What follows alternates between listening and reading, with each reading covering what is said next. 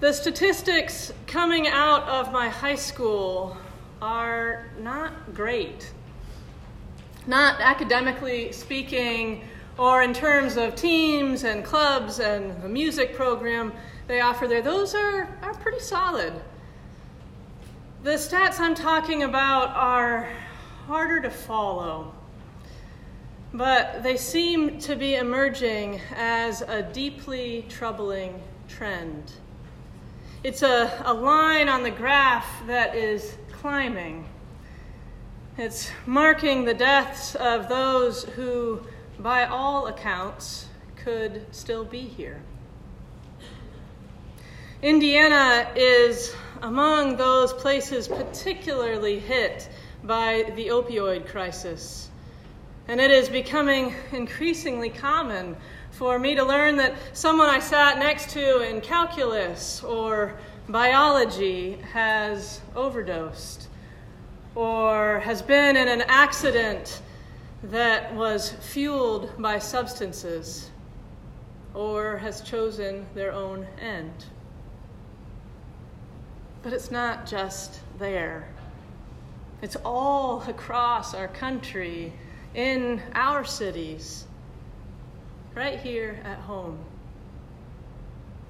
I was pulled into an opinion piece in the New York Times this week examining this trend.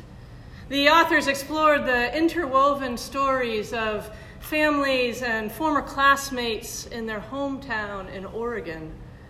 The way they saw that so many people had showed real potential, but then also had so much stacked against them that the tragic ends that followed seemed almost inevitable.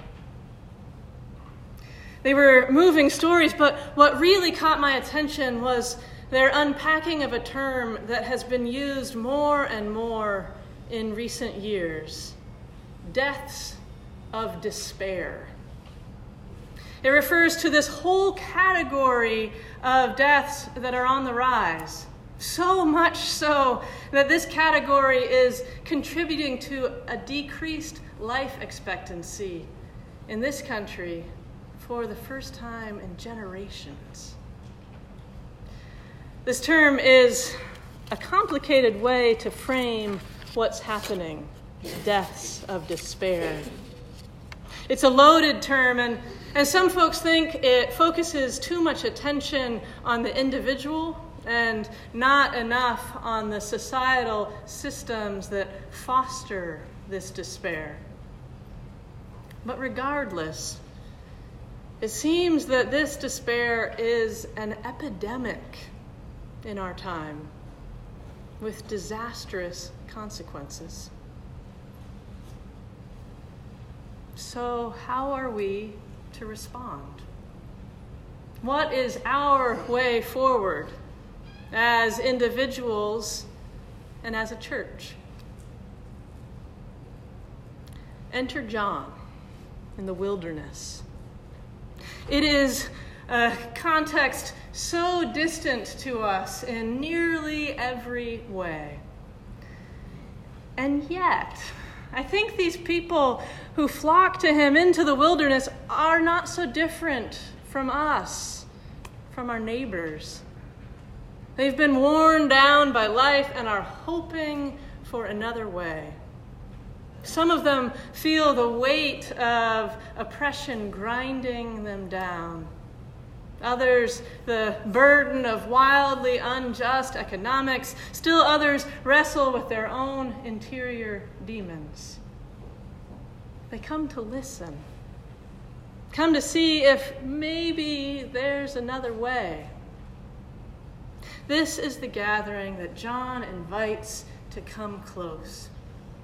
Last week we heard Matthew's version of Jesus' baptism, and this Sunday we get it from the Gospel of John. Kinda. Except in this gospel, it's not so much about the baptism. And this person, first and foremost, is not John the Baptist. He comes to us instead as John the Witness. He has been baptizing people. Yes, preparing the way. But more than that, at every turn, he's giving witness to the one who is now here. He's pointing to Jesus, saying, look, behold, pay attention. And then he offers his testimony. He shares what he knows, what he has seen, what he has experienced. At the most basic level, John, the witness, testifies to this crowd riddled with despair that there is, in fact, hope. God has drawn near, entering into this pain. John the Witness offers this hope not as a pat solution to despair, but as a response to it. This hope does not magically fix the pain, it does not swallow it up, but it can create a little bit of room to move around in, enough to step to one side or the other and see from a new angle that there might be another way.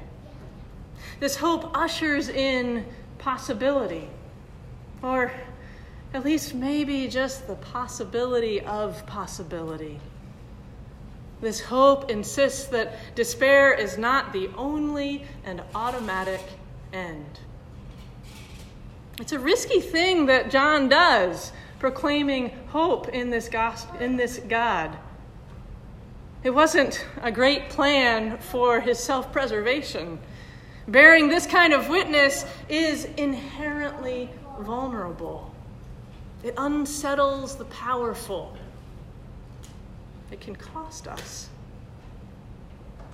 And this is entirely appropriate.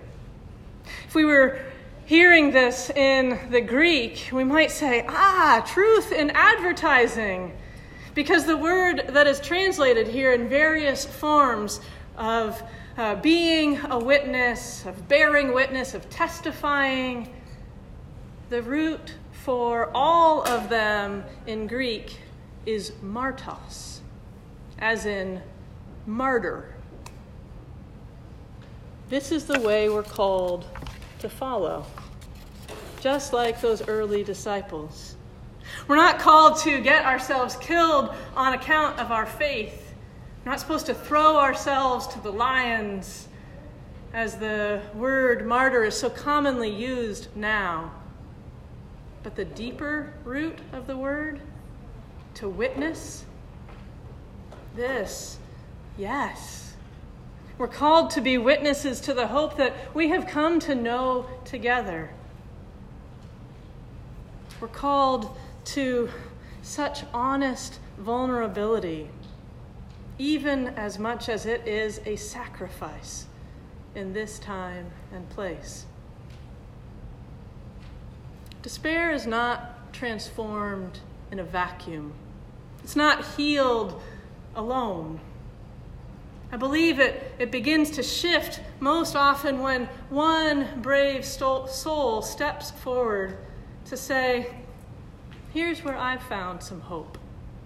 Here's how I have found new life. I am just as broken as the next person, and that's not the last word. It's not our jobs as individuals to create this hope whole cloth, each of us working from scratch on our own. The hope is already here. It exists among us. All we are asked to do is give witness to this hope and live it out. Now, I fully recognize that this can sound like a simplistic response to the epidemic of despair that's taken hold of our country. Just share your hope and everyone will be healed. Of course not. It is far, far more complex than that. It's built deep into our systems of economics and healthcare, of prisons and education, and on and on. These systems need help, desperately so. The despair will not be transformed by a thin attempt at evangelizing hope. But some of the way forward may be found in how we embody this good news. Because this hope, this bearing witness to hope as our foundation, it doesn't just have the potential to give that to another. Speaking this truth carries the possibility to change us, to change how we live, what we work for, how we order the world around us. Bearing witness to this hope can anchor us to what is good and true, helping us to build that, to be that here and now. So, for my part, I see this hope in people extending one another second chances, sometimes many times. I see this hope in people respecting the dignity of every human being in the form of sharing their homes or their time or their wealth or their hearts, sharing all this with those who the powerful would scorn and turn away. I see this hope in people turning back towards each other and towards God, choosing the demanding path of reconciliation. I see this hope in people deciding to show up for one another, not just in joy, but also in despair. The challenge is that we have to name this hope, vulnerable as it is to do so. We have to utter it out loud, one to another, if we are going to offer it up and live it out. This is the call of John the witness, and of Jesus, and of the Spirit descending on us even now. And so, friends, where have you seen God? Where have you experienced hope? This is our charge, to take stock, to get brave, and to bear witness to this audacious hope.